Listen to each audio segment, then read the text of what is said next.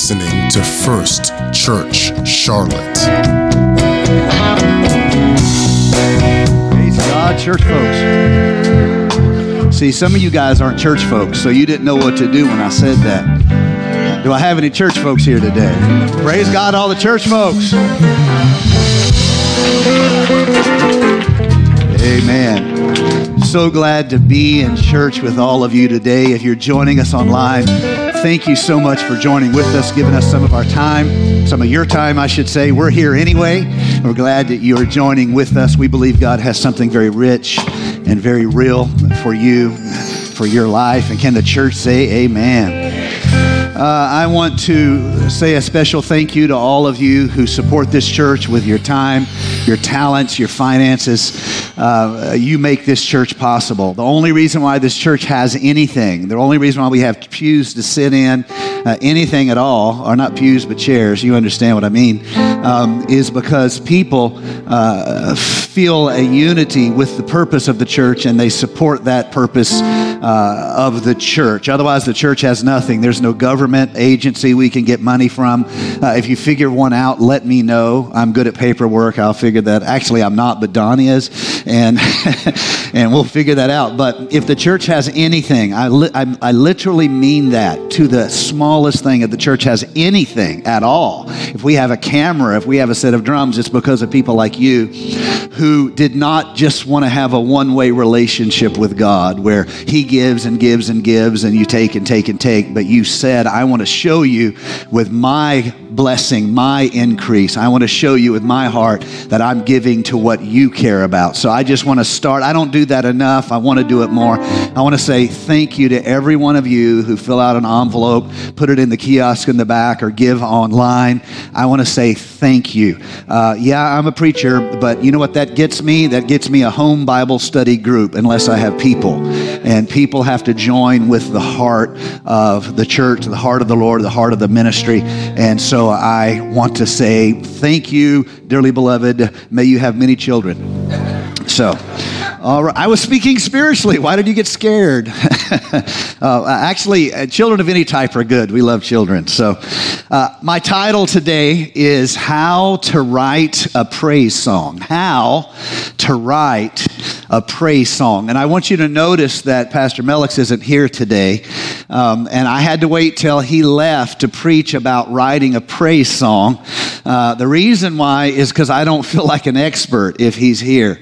But if he's not here, well, then I feel like an expert. I just pronounce myself an expert on praise and worship service. Is anybody glad to be in church here today? Has God been good to anybody in this house? Does anybody have a praise in their heart here today? I just had a sudden emotion that I don't want to have church by myself, and I'm so glad to have all you guys here.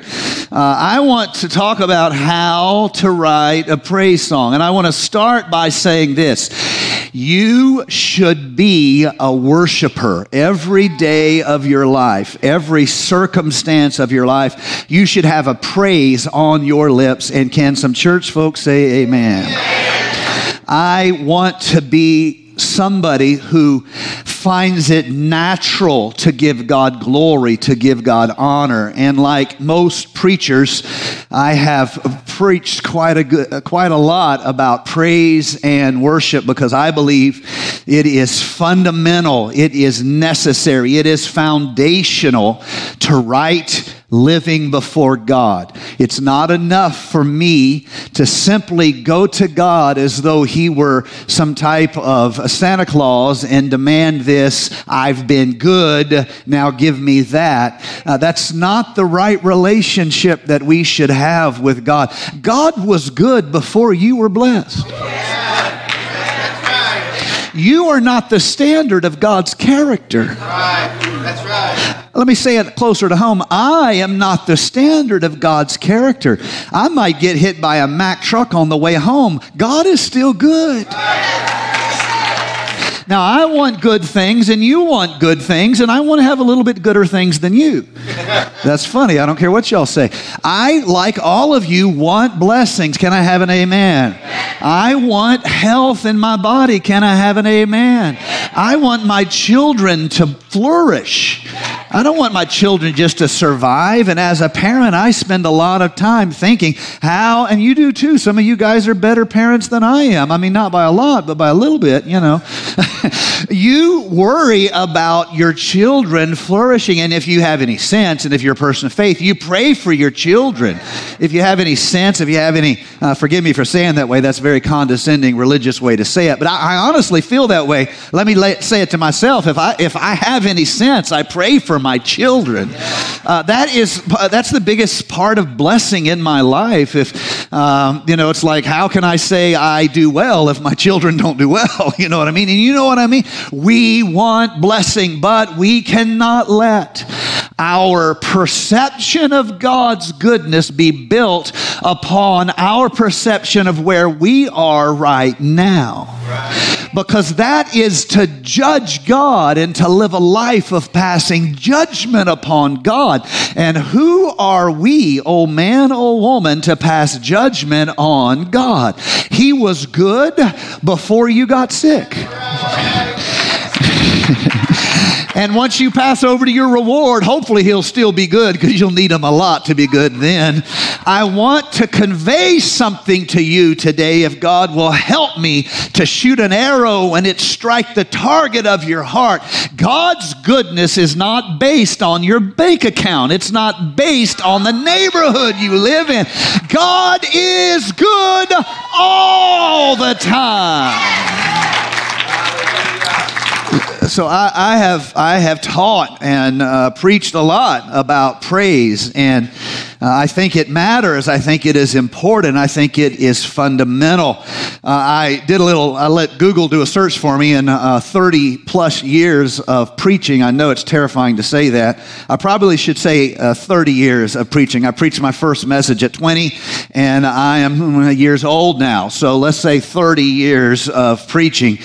And I just did a praise and worship search through 30 years of notes. And yes, my notes are organized, and yours should be too. If not, there's an altar down here. You can repent and start making a difference tomorrow. Anyway, I jotted down 7 ways I've preached about praise. So I'm going to give them to you real quick.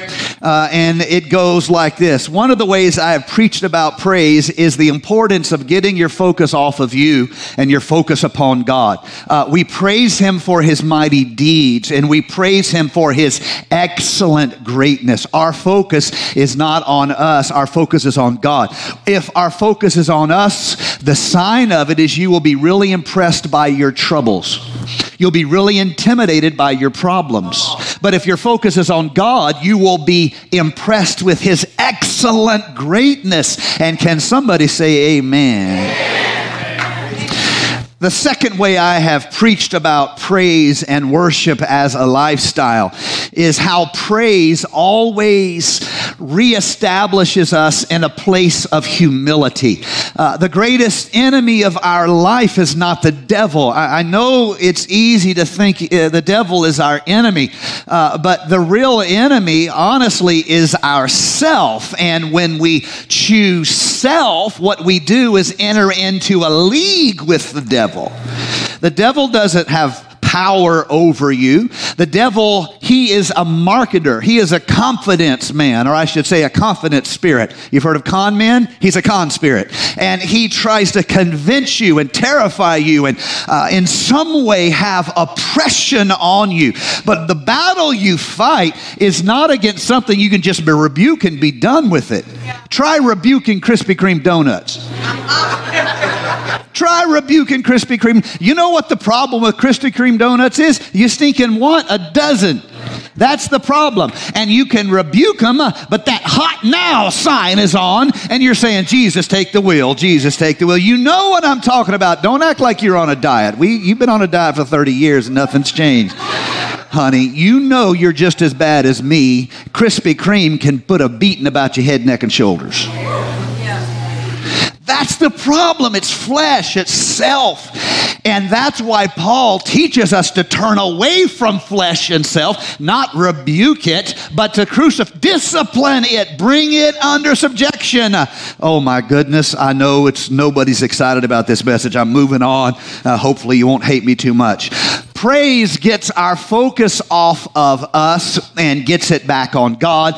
Praise brings us to a place of humility. God is the one who is great, not us. God is the one who is mighty, not us. It brings us to humility. Psalms 95, 2 and 3, let us come into his presence with thanksgiving. Let us make a joyful noise to him with songs of praise. For the Lord is a great God and a great King above all gods. If you're too impressed with your troubles, you need a praise service. The third way that I have preached, taught, celebrated, Bible studied this is one of the fun ones, is how praise confuses the enemy. The enemy does not know what you are thinking. He is not omnipotent. He doesn't know what you are wrestling with, but he knows a lot about human nature. Did you hear what I just said? He knows what you're probably thinking and what you're probably wrestling with and what you're probably dealing with, because he's known and watched and observed a lot of people similar to you go through similar things. We are all people of common passions and common distractions and, yes, common sins. And he can be confused when you show up in the house of God and he has been beating on you all week long and he thinks he's got you in a position of true spiritual oppression, and all of a sudden you come to the house of God and you say, praise God in the sanctuary. And the demonic forces are like, man, I thought we had them tied up. We had them all discouraged, depressed, and look at them praising God in the sanctuary. It confuses the enemy. And you all know the story of Jehoshaphat and how they're beset by the enemy and it looks like they're going to be destroyed. And the Bible says, 2 Chronicles 20, verse number 22, as they began to sing and praise. Somebody say, sing and praise. Now turn to your neighbor, get your grandma finger out and say, you need to sing and praise. Get that grandma finger out. You need to sing and praise. And don't let the fact that you can't sing stop your singing. Y'all didn't want to do that one. Okay, all right. I know sometimes if your spouse can't sing, you don't want them to sing. That's my wife's testimony, but I'm not going to preach that part of the note she gave me.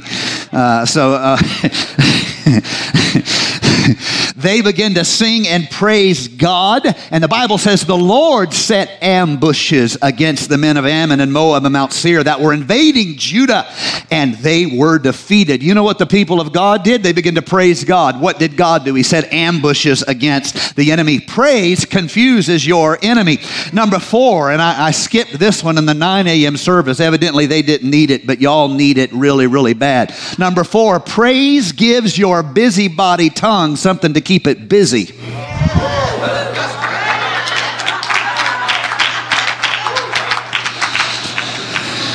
Your tongue is a busybody, and it's always chewing on something. Now, I'm not going to ask you to do this, but if you're sitting by somebody and you know that was for them, you can just kind of elbow them where no one can see you.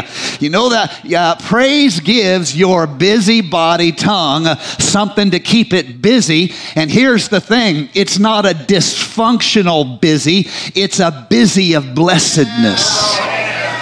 It's not a busy of pain, suffering, and leaving people defeated and in spiritual despair. Instead, it is a busy of blessing. So my word to anyone here today with a busybody tongue, and that's all of you, so don't be acting righteous. Get busy praising God. Get busy praising God. Praise God in his sanctuary. Bless the Lord, O my soul, and forget not all his benefits. He forgives all your iniquity. He heals all your diseases. He redeems your life from the pit. He crowns you with steadfast love and mercy. All right, where are we at? Okay, so we're moving on. Let's give them something to talk about. Praise makes room in your spirit for God's blessing. There is some relationship between God's ability to trust us and his ability and willingness to bless us. God will not bless you in a way that is ultimately a curse to you. And oftentimes we pray for things that are really going to put us in a place of spiritual risk and even spiritual danger because we asked amiss. We we asked according to our lusts, and God will not do that. But when we have attitudes and hearts of praise, we're able to show God, not just with our mouth, but with our life, that we understand the source of all blessing. Somebody say the source of all blessing. You are ready to be blessed when you understand the source of blessing. But if you don't understand the source of blessing, it's always the potential to be a curse to you because you think you are the source of blessing in your life. And that is a curse. It is to carry a heavy burden of expecting from yourself something you are incapable of giving to yourself, and as another way of living out the lie in your life. God is the source of blessing above all things. And so when we praise Him, we get spiritual order, and we show as witness to heaven and as witness to earth that we understand the source of blessing. And we're able to say with Paul, "Blessed be the God and Father of our Lord Jesus Christ, who has blessed us with all spiritual blessings in heavenly places with Christ." Another way I've preached about it is just to preach about how praise is an invitation for God's presence, and that God dwells close to them that praise Him. He lives there. He looks for it. In fact, David, who really in a beautiful way we've recently visited in our series that we recently finished up, it is shown in the life of David of how his heart really built a continuing habitation for the Lord, not just a physical house that could be destroyed by a Babylonian empire, say, but a real habitation of praise. And here's the thing, every one of you is invited to be a participant in the habitation of praise that King David showed us how to offer unto the Lord. It is a house that God longs to live in. Amen. That's why we offer true, sincere praise and worship to the Lord. Next, our spirits are refreshed and renewed in His presence. In His presence, the psalmist said, there is fullness of joy.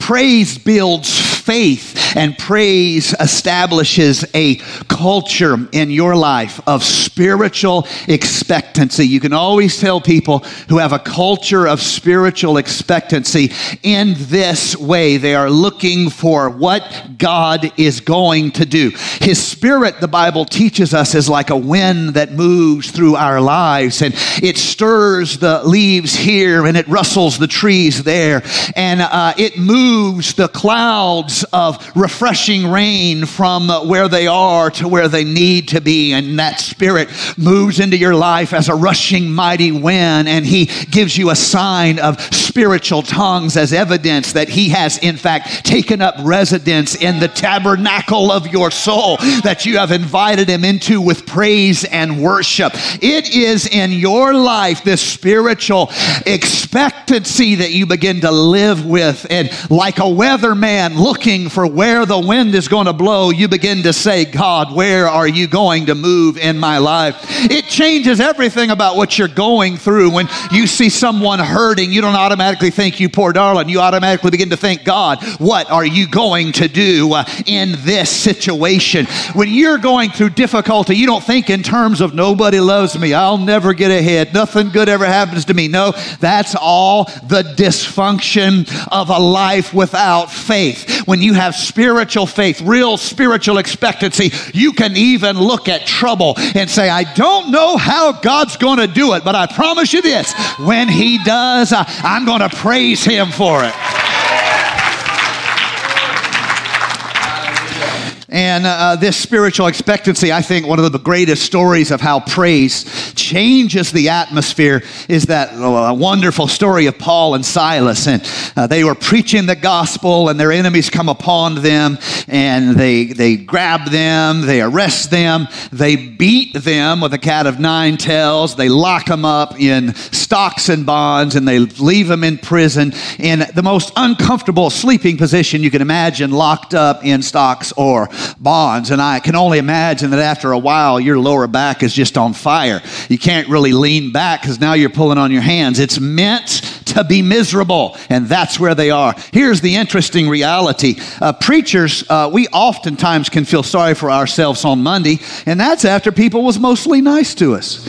It's the truth. I call my friends on Monday, and I'm like, my God, I'm just ready to end it all today. I'm not really ready to end it all. I'm just cutting up because you're tired. And let me give you some inside baseball.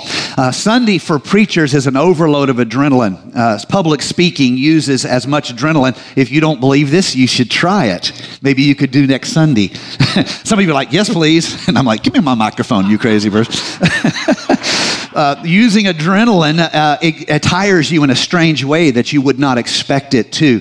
And they've actually done tests on this, and the tests were misquoted. And you'll hear preachers sometimes say, I grew up hearing this, they did a test, and preaching on Sunday is as much work as working an 8-hour day of manual labor. Well, now, let me tell you as someone who has done both, thank you very much. In fact, I've done both for years. I was a bivocational pastor longer than I have been a full-time pastor. Well, I was full-time then, but I was not bivocational anymore. Not really. I mean, you can make an argument. Anyway, moving along.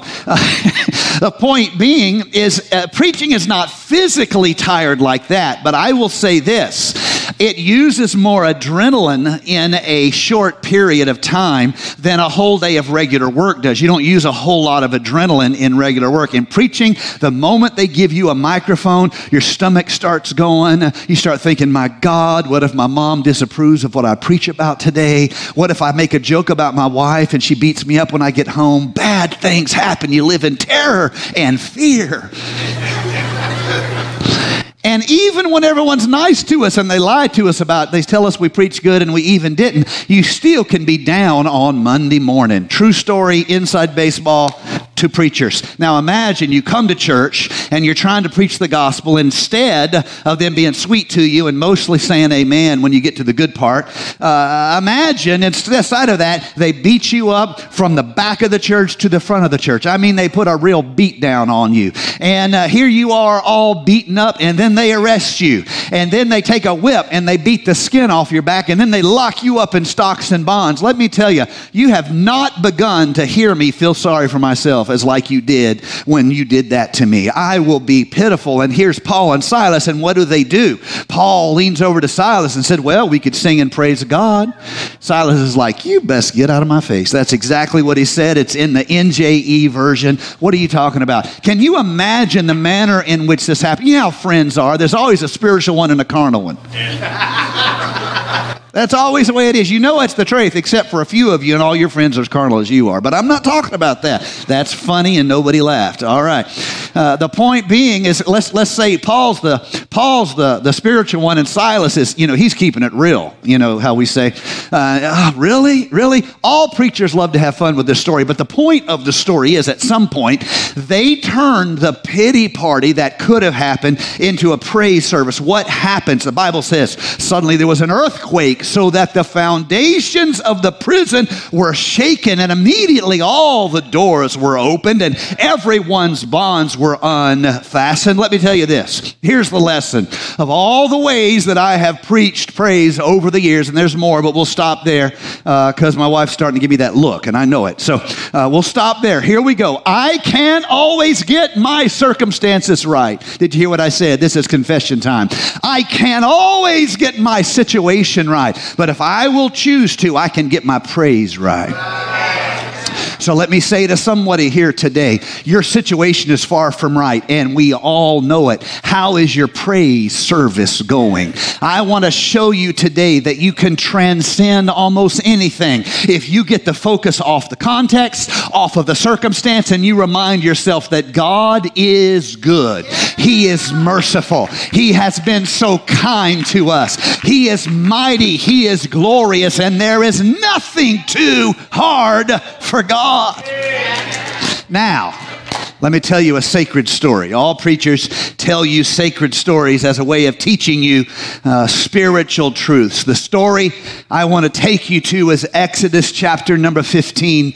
And here we see Moses lead the people of Israel in a worship song, a praise song. We'll start reading at verse number 1. Then Moses and the people of Israel sang this song to the Lord. Say that with me. They sang this song to the Lord. They said, I will sing to the Lord, for he has triumphed gloriously. I want you guys to say this with me. I will sing to the Lord, for he has triumphed gloriously. What are we talking about? The horse and his rider he has thrown into the sea. The Lord is my strength and my song. What are you talking about, Moses? The Lord is my strength and my song, and he has become my salvation. This is my God, and I will praise him. And my Father's God, and I will exalt him. Faithfulness didn't start with me. He's been faithful and good for a long, long time. So here you have this story of the scripture. A few things here I want to point out. The children of Israel have just been delivered from Egyptian bondage. They had been held as slaves. Their time in Egypt was 430 years, which is a pretty good chunk of your life. Anyway, y'all didn't think that was funny, so let me move along. 430 years is a good bit of time, and they have been oppressed, imprisoned, and enslaved for generations. The problem with a generational challenge is it shapes you over multiple generations into a form and an emotional and psychological fashion which would not accurately represent who you would be, could be, should be in a different limiting situation. You are formed in the negative. So let's explain it this way. Some of you have a history, you have experiences that could have destroyed you in 97 different ways, but God stepped into your life and he refashioned you. He reformed you. He remade you. You could be filled with hate, but you've learned that hate is a curse for two, and you're one of them. And so here you see them struggle with the generational consequences of their oppression. And the result of that is they don't know how to fight, but they need to fight. Yeah. So what does God do for them? He fights for them. He takes them into a wilderness and says, you got to learn how to fight. Praise God. Yeah. Praise God.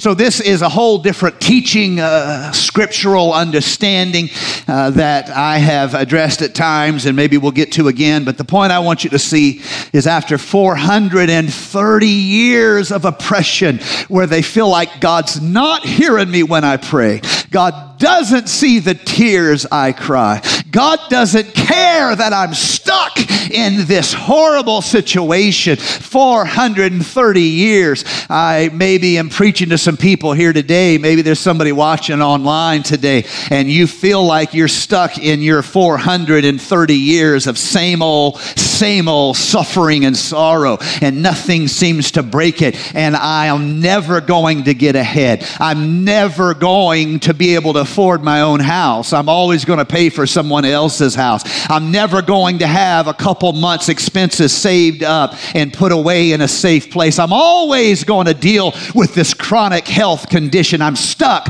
God doesn't see my tears. God doesn't hear my prayers. I want you to know it is a lie of your fears to say that God doesn't hear your prayer and God doesn't see your tears. Instead of trusting your fears, why don't you start trusting God's promises and start praising God for who He is, not just what you can see He's done for you. You see, whether or not I'm on a good day or a bad day, God's still a deliverer. Whether or not I'm on the mountaintop or in the struggle, God is still my victory. And if I had some church folks here today, we might have some church. Praise God, somebody. So I want you to imagine now they're out of the place of oppression. They have been set free, but Egypt still has an army, and that means Egypt still has the power to oppress, even if Egypt has decided not to oppress. Something transitional happens in this moment of Scripture. The army is left under the Red Sea of judgment, and the army dies. And when the army dies, it doesn't matter if Egypt wants to oppress you or not. Egypt has lost its ability to oppress you. Some of you guys are struggling with things, and you feel the temptation in your life always wooing you, always seducing you, and like a sailor of classical literature by the Isle of Sirens. You're always not listening to the sirens, and there's an argument going on the inside, and the good you is saying to the bad you, don't you even think about it. Don't know, bad dog. And the bad part of you is talking to the good part of you, saying you've done your best. You might as well just quit trying. Nobody else is trying. Everybody else is hypocrites. See, he did it. You should do it. And there's this argument going on in your spirit between who God says you can be and who your flesh says you ought to be. And the truth is, there's a battle to be won, and through the grace of God, we can win those battles. But I want to say this, there is a day of victory that is available to the believer, where the army that could have oppressed you is taken away under the Red Sea of God's merciful covering. And even if that sin was presented to you, you wouldn't want it anymore. What has happened here, my brother, my sister? You see, Egypt says you can go, but we're going to keep our army behind you. And if we change our minds, we still have the power to oppress you. And God says, okay, we'll see how that works out for you. And then all night long after Moses prays, the wind blows and the Red Sea is pushed back until it seems like a safe place. That's what grace and mercy always seems like, a safe place. And you think that you can mock God and you can get away forever doing what you want. But remember, it was the mercy of God that pushed back judgment. That wind blew all night long, and now the order comes to take back what God said was free. Yes. And God said, okay. We'll see if mercy holds back when you pick a fight with me. And into the Red Sea marches the army of oppression. They still have the capacity to oppress, even if they said we won't do it anymore. And out marches the army and the horse and the rider, which represents the best of the technology of the time, the cavalry and the chariots, the best war. That would be like modern jets and planes and aircraft carriers, the best that they have that can oppress the peoples of the earth. And God says, okay, you said you wanted to let what I said was free, remain free, and now you're going to change your mind. Let's see what happens to your capacity to oppress. And in this moment, Moses watches, not just as they are taking out of the place of oppression, but he watches as the power of the oppressor is taken out of the oppressor's hand. And for the first time, they're not free by permission, they're free indeed. Yes. Y'all don't have to say amen. I thought that was good anyway.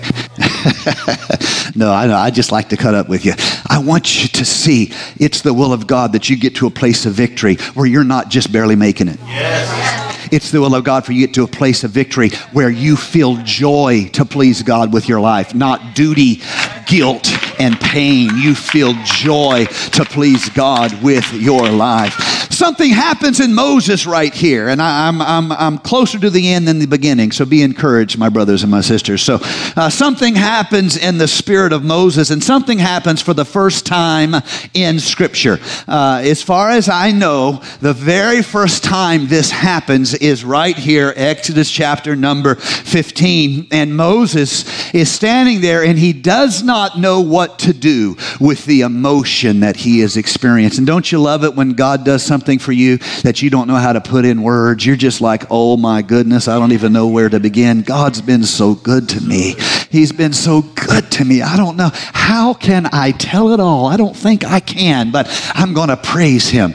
I don't even know. The Bible says that Moses decided to give God praise in the form of a song. Nowhere in the Scripture had there been a song that had been given. There's no example of songs anywhere. I know we talk about angelic choirs, but let me mess with your theology. Nowhere in the Bible is there a picture of angels singing. Angels make announcements, but we are the singers. We are the singers. We are the singers. Angels always make an announcement. I know you think the shepherds had a choir. They didn't have a choir. They had a chorus. It's not the same thing. Anyway, the angels speak. But something happens in Exodus 15, and it's like he just doesn't know what to do with it, and he starts singing. Have you ever heard a preacher, and they get so worked up in their preaching, they just start singing right in the middle of their preaching? If I was a better singer, I would do that more, because I think that is the coolest thing ever. In fact, true story, one of my favorite preachers growing up was a man by the name of Bishop Golder. I think my dad had a tape of Bishop Golder or something. Bishop Golder is the guy, as far as I know, I'll give you some off-the-cuff here things, who did the great preaching, how shall I say this, almost like poetry. If you ever hear a preacher and he starts saying this, he was the first who became the last and did not stop being the first. That's Bishop Golder. He was the beginning who became the end and did not cease to be the beginning. He was the lion. Y'all ain't church folks. I'm a church folk. He was the, Stella, you're a church folk. You know how to understand this right here. He was the lion that became the lamb and did not stop being the lion.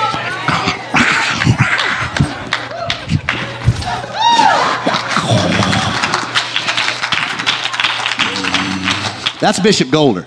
So I had found a tape of his my dad had. I guess my dad had. I'll give you credit for it, because you get the credit for the bad. You might as well get the credit for the good too, right? So my first year of Bible school, I think that's when it was. It was either that or my last year working here in Charlotte, and I was 18. It's complicated. I'll explain later. I called their church in Indianapolis, Indiana, and I asked the secretary. I just called the church. They had a secretary, and I was like, "Hi, my name's Nathan. I love to hear Bishop Golder preach, and I don't have any of his tapes. And do you guys have something where I could buy some tapes or something?" She said, I guess we don't really do that regularly. I said, but look, if you'll just make up a big bundle of Bishop Golder preaching, and then I'll send you some money. You can pay. Tell me what to send you. She said, okay, we can do that. And she bundled up a bunch of Bishop Golder's tapes and sent them to me. Some of them I still have, believe it or not, somewhere. Don't get any ideas. As soon as I say I have a preacher tape, and it's like, my God, you holding out. I'll quit church up in here. You better give me that tape. And I listened. And Bishop Golder was one of those preachers who, of course, he, in the African American preaching tradition, he can get away with that more than I can. I have to be a little more appropriate. I did go to Garinger, but I have to be a little bit more appropriate. And also, he was a good singer, and so he would be preaching, and he would be, and God will come in right on time. He'd go, hey, he's an on-time God. Yes, he is. And the church was so used to him doing that he would do that, and the whole church would be like, ho, ho, ho, ho, and they just would take off singing. And I thought to myself, my God, I've never seen it like that before, but where do I sign? This happens to preachers. Some of my favorite preachers still today, they'll just be preaching and they will just bust out into a song, and if they can sing good like me, then they get away with it. If they can't sing good like me, then, it's harder. But the point is, Moses doesn't know what to do with what God has done for him. And so for the first time in all spiritual history, he says, let's sing. All right. Let's sing. Yes. Now, all songs have two parts. Not all. Sometimes they have more than that. But the basic structure is verse and chorus. Verse is full of information. You know, you understand what I'm saying? And then the chorus is simple. In fact, the verses are usually just complicated enough that you don't want everybody singing them. You want everyone to shut up and just kind of rock and clap their hands, you know, while you have somebody good singer, you know, like people up on the stage, and then they lead, you know. And then you get to the chorus, and then you can join in there again. They're like, okay, you know, you can join in here. That's exactly what they do here. Moses takes the detailed parts. I want you guys to read Exodus 15 this week as part of your pastoral homework. Man, I just like the way that sounds. Makes me feel like I matter, even though I know I don't. But Moses takes the complicated parts. He gets into details. And then Miriam, she leads everybody in the chorus. She gets a tambourine. And this is the first time in Scripture that you see people so overwhelmed with what God has done for them that they just burst into song. I hope in your story, your testimony, you have some experiences where you don't know how to do anything but just bust out singing. Moses showed us the way. I don't know anything else to do but say, I will sing unto the Lord because he has triumphed greatly. Somebody give me a chord. Da, da, da, da, da, da. And then, you know, the drummer's always trying to take over. He's like, let's put that. The bass player's like, I will triumph gloriously. Always taking over. Moses busts out into a song. Music is the language that begins. Praise God. When your regular language ends. Yes. And you can feel what you cannot define. That's why the songs that you sang when you came to adulthood are still your favorite songs. Because they expressed and embedded and linked to an emotional journey that only you can relate to. It's your journey. If you get with people who are from, who dated in the 50s, like my mom and dad, they'll sing 50 songs to each other. Jesus help them. You know that ungodly music's nearly destroying them at this stage of life. They're singing that ungodly music one to another. My dad's about to get a blessing over there. He's like, my God, get some Elvis in the house. We'll be making out in a few minutes. Ooh, I shouldn't have said that. That's too much. I'll take that back. Okay, you understand what I'm saying? You understand what I'm saying? Okay, whatever song tells the story of your emotional journey, you will never get over that song. Moses is saying, I'm experiencing something. I don't know. I'm just going to sing about it. And for the first time in the Word of God, the people began to sing. I want to be like that. I want to have a heart to see what God has done for me. And I want to experience it so deeply that I don't know how to be logical about it. I don't know how to be, point number 1, 2, and 3, although that's helpful. Teaching is helpful, and points like that and themes and ideas are great. I'm all for that. You guys know that. But the experience of what God has done for me, I just want to sometimes feel that urge in my heart to burst out with a song of praise to God. I can't tell what you have done for me enough, God. You've been so good to me. All of us have songs. We used to sing a song when I was growing up. Look what the Lord has done. Anybody ever grow up singing that song? I know, you old like me. That's a true story. Look what the Lord has done. Look what the Lord... What has he done? Healed my body, touched my mind. Some of you need your mind touched because your mind's crazy. Saved you just in time. I'm gonna praise his name. What songs did you grow up with that are embedded in your spirit? When's the last time you took a pause in all your distractions and all your hobbies and all your he said, she said, and they did and they didn't, and you stopped to say, God, I just want to tell you, if it weren't for your love in my life, there would be no hope for me. I am here because you saved me, and I'm going to offer a song of thanksgiving. I'm going to offer a song of praise and worship. I cannot tell enough of what you have done for me. So watch this. I want to reverse the order now.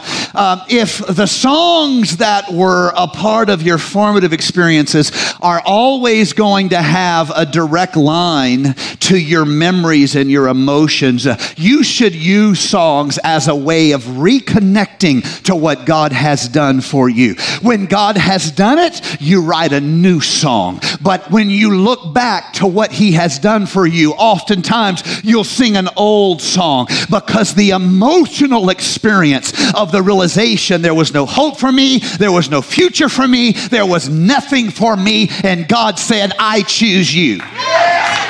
And you were like, me? I don't deserve it. Look at me. I'm as flawed and as messed up and as jacked up as anybody else, and you choose me.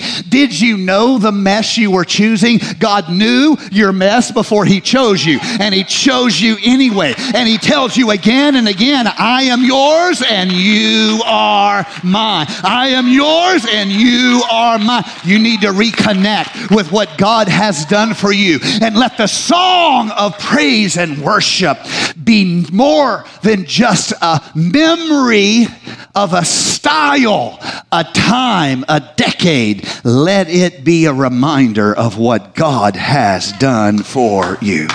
So, musicians, come. I'm going to show you 4 things really quick about this song. I'm not going to read the whole song for time's sake, because I sometimes get a little carried away and take up your time, which I do not apologize for, but I will try to limit my bad habits. 4 elements to this praise song that Moses writes. This is the first hymn, the first praise song in all the Scripture that is shown to us as a way of offering an unexpressible emotion to God of thanksgiving in the form of a song. Because that's what Moses is doing. He doesn't know how to say it in a lecture, a sermon, a commentary, and so it bursts into a song. He has watched as God has not just set them free from oppression, the place of oppression, but He has defeated the power of the oppressor to ever take them back into oppression. They are now free, and free indeed. The first element of Moses' song, and this is how to write a praise song, okay? Here's the 4 foundational elements in how to write a praise song. First of all, it's a story of salvation. What God has done that you could not do. God has done things for you that you could never do for yourself. Can I have a big amen? My praise song is going to tell the story not of how I had a hard time, but how God saved me. My song is not going to tell about how I finally learned to do better and quit acting crazy. My song is about how God saved me. If it were not for the Lord on my side, where would it be? And the hymns that are given to us in the Scripture, the Psalms that are given to us, they express in beautiful poetic fullness. They express this emotional realization that God is my salvation. Let me ask you this question. What is your story of salvation? And have you put it into a life of praise and a life of worship? How has God made a difference in your life? Have you put it into a life of praise and worship every day? The manner in which you live either sings the praises of God, or it shows how you are just another soul coping with limitations and dealing with setbacks. Your life should be a song of praise and worship to God. And the first element is this: if God didn't save me, there would be no hope for me. The second reality is to tell the story of God's majesty and power and God's greatness, not not simply that he saved me. I want to explain this because there's a subtle detail that once you get it, you'll understand exactly what I'm trying to say. But for a moment, you'll maybe struggle to understand, because if you're talking about how God saved me, why would you also need to talk about how God is mighty? Well, let me explain. A lot of people do things for you that they can't do for others because they love you. You probably have family members who helped you, but you best not show up at their house with all your neighbors saying, "This is my brother and he's going to help all of y'all move." No, he helped you. Does that make sense? So we say God saved me, and then we say God is mighty to save. You see, let's say you have a rich uncle, and every time you get broke and can't pay your light bill, you call him up. And you're like, I need help paying light bill this month. And he's like, "My God, I wish you'd quit gambling. You have such an ignorant problem with gambling. Don't you understand math? Don't you understand gambling's a tax for people who don't know math?" Just let that be a blessing to you. Let that be a blessing to you. All you economics type, I know who you are. Just be blessed with that. Lauren's about to run the aisles back there. He's like, "My God, that's preaching my language right there." Sorry for picking on you, brother. Him and I argue economics all the time. Anyway, moving along. You can't take your rich uncle who pays your light bill to all your friends and say, "This is my uncle. He paid my light bill. And not only that, he is mighty to pay light bills." Because when all your friends show up at your rich uncle's house with their light bill, that's the last time you're having your light bill paid. Can I get a witness from all the church people over here? Okay, your uncle paid your light bill, but he's not mighty to pay light bills. Now let me tell you about God. God didn't just save me, he's mighty to save. God didn't just bless me, he's mighty to bless. In fact, he doesn't have less when he gives me some. In fact, he doesn't even feel it's a loss when he gives it to you. Because in his kingdom, it's not scarcity-based, it's abundance-based. And God's not just the savior of me, he's mighty to save. Now here, I want you to know, all the stories in this church of lives that God put back together, God put them back together. And all of them can stand in this house and say, if you'll humble yourself before the Lord, he can put your life back together too. We are not just saying he is my savior, we're saying he is mighty to save. Somebody say amen in this house here today. Number 3, we always give God glory for salvation, which creates an interesting theological consequence, because we say we believe that God has all glory and nothing can take away from or add to his glory. We say we believe that, and we call that the nature of God, the omnipotence of God, all of those words that come from their Latin origins referring to the infinity of God. And we say he's great and I can't make him more great or less great.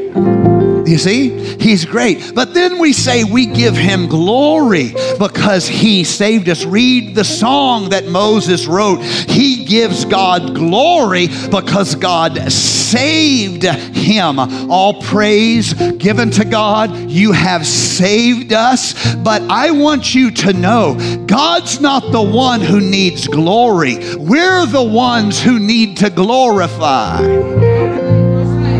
Because the only chance we have at seeing God accurately to who he is and seeing ourselves accurately to who we are is to let what God has done be a part of the glory we perceive. Why do I say that? Because here's the truth about all of us. We struggle to see how great he really is.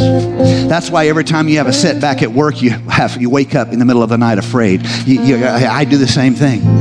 You do the same thing. Every single time I struggle to see how great he is. But when I remind myself what he can do with a broken down sinner like me, I exalt him, not for his sake, but for my sake. And my praise song is not simply telling the world watch this, that he saved me, testimony. And it's not just telling the world he's mighty to save, mission, go preach to all, teach to all. It reminds me that I need to perceive his greatness or I'm going to miss what he's doing next.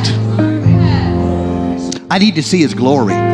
Okay? And lastly, the fourth element, if you read this song that Moses gives us, is there is a forward-looking element to what, not just what God has done, but a forward-looking element to what God is going to do. And for Moses, that entails not just freedom from this place of oppression, and not just deliverance from the power of the enemy to oppress, but God is taking us to a place that is our own. And God is preparing for us a land of promise, a place of purpose, and a mission among the nations. We are not just those who have been set free. We are not just looking back to what God has done, but we praise him as a forward-looking element to who he is and what he is going to do. This is why the Bible tells us repeatedly that God did something for his name's sake. I am praising him not just because of what he has done, but he's not finished keeping me. Did you hear what I said?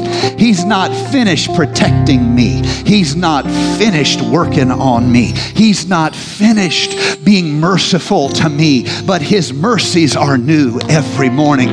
4 parts to a praise song. He's my salvation. He is mighty to save. And because he has done this work of salvation in me, I'm never going to stop praising him and perceiving his glory. And not only that, we're just getting started. What God is going to do is greater than anything I have. Somebody stand with me all across this house right now. I want you to say this to yourself, if you will, in your spirit. God is just getting started. Go ahead, talk to yourself right now. God is just getting started in what he wants to do in our lives, what he wants to do in this church, what he wants to do in the ministries of this church. God is just getting started. The issue is not the nature of God. The issue is whether or not we're going to be involved in what God has already said he is going to do. Oh, praise God, somebody. Praise God, somebody. Okay, here's what we're going to do. I feel the presence of the Lord here today. I feel faith in this house. I feel like there's a lot of you with a sense of spiritual expectancy. And that's because you've been thinking about what God has done for you. How many of you have been thinking about things God has done for you while I've been preaching here today? How many of you remember when God set you free of something that you thought would be the end of you? Do you remember that? Is there anybody with a testimony of deliverance here today? Any of you have a family member who you thought they were stuck in some type of an illness, sickness, or disease, and God stepped in and delivered them? I am a living testimony of what God can do to keep his people. I have testimony after testimony of my own life of where I thought there was nothing but trouble ahead, but God ushered us through the storm, and God led us through the pain, and we become a living testimony. Now, when you think of what God has done for you, I want you to put in context what the devil's trying to do against you, and I want you to compare what God has done for you in the reality that the fact that the enemy's always going to be against you. God is for you, the enemy's against you. Who are you going to praise? We praise God by focusing upon God, about remembering our salvation, about celebrating his nature. We give the devil credit with fear, with doubt, and with negativity of speech. Which kingdom are you rooting for in your life?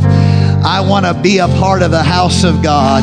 I want to speak praises of what God has done. And I'm challenging every one of you to commit yourself today to be a worshiper in your life. Not just when it's working out well for you, but a worshiper as a way of being. I choose to praise God. if you have a need here today, we're going to move into the end of our service here. I want you to have the confidence to step out and let some of our pastors anoint you with oil here today. If you want to come up to the front, if you can. If you want to just step in the aisle, we'll look for you, and some of us will come to where you are. But I want you to believe here today that God is going to do great and mighty things in your life because it is who He is. We have one coming right now. Come up here, my sister. We're going to believe for a touch of God in her life. Who else here today wants to step out and say, I'm believing for a touch in my life here today? Feel free to do it right now. Whatever your need is, God is able to intervene in your life and make a difference in your life. Our worship team is going to take us deeper into praise. If you're standing with your family, pray one for another. If you're with friends, pray one for another with your friends. Let's linger in the presence of the Lord. I want to challenge all of you to do a couple things. First of all, think of the songs that have meant something to you in your testimony and connect those songs to challenge you're facing now. This is something I've done my whole life. Maybe it's just the way my personality, maybe it's the way I was raised, who knows, but in the middle of a trial, I'll get a hold of a song, and that song becomes a rally point in my spirit, and it's somehow saying something it's beyond words. I know the song has words, but the song is beyond words, and I connect that song with that challenge. If you're facing a challenge, if you need a specific help from God, dealing with a specific pain or difficulty or setback, think of something God has done for you and find a song that speaks to you, and let that song be that which bursts forth out of your spirit like a well springing up into new life. And don't just face your battle without a song. Don't face your battle without a song. Every army needs a road song.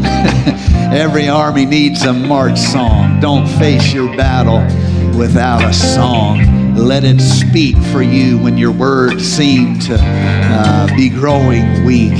I want to say this also. If any of you are here and you have not received, or you're hungry to receive the next step of spiritual experience, we get to know God through a series of experiences and progression of knowledge. It takes both. It is word and spirit.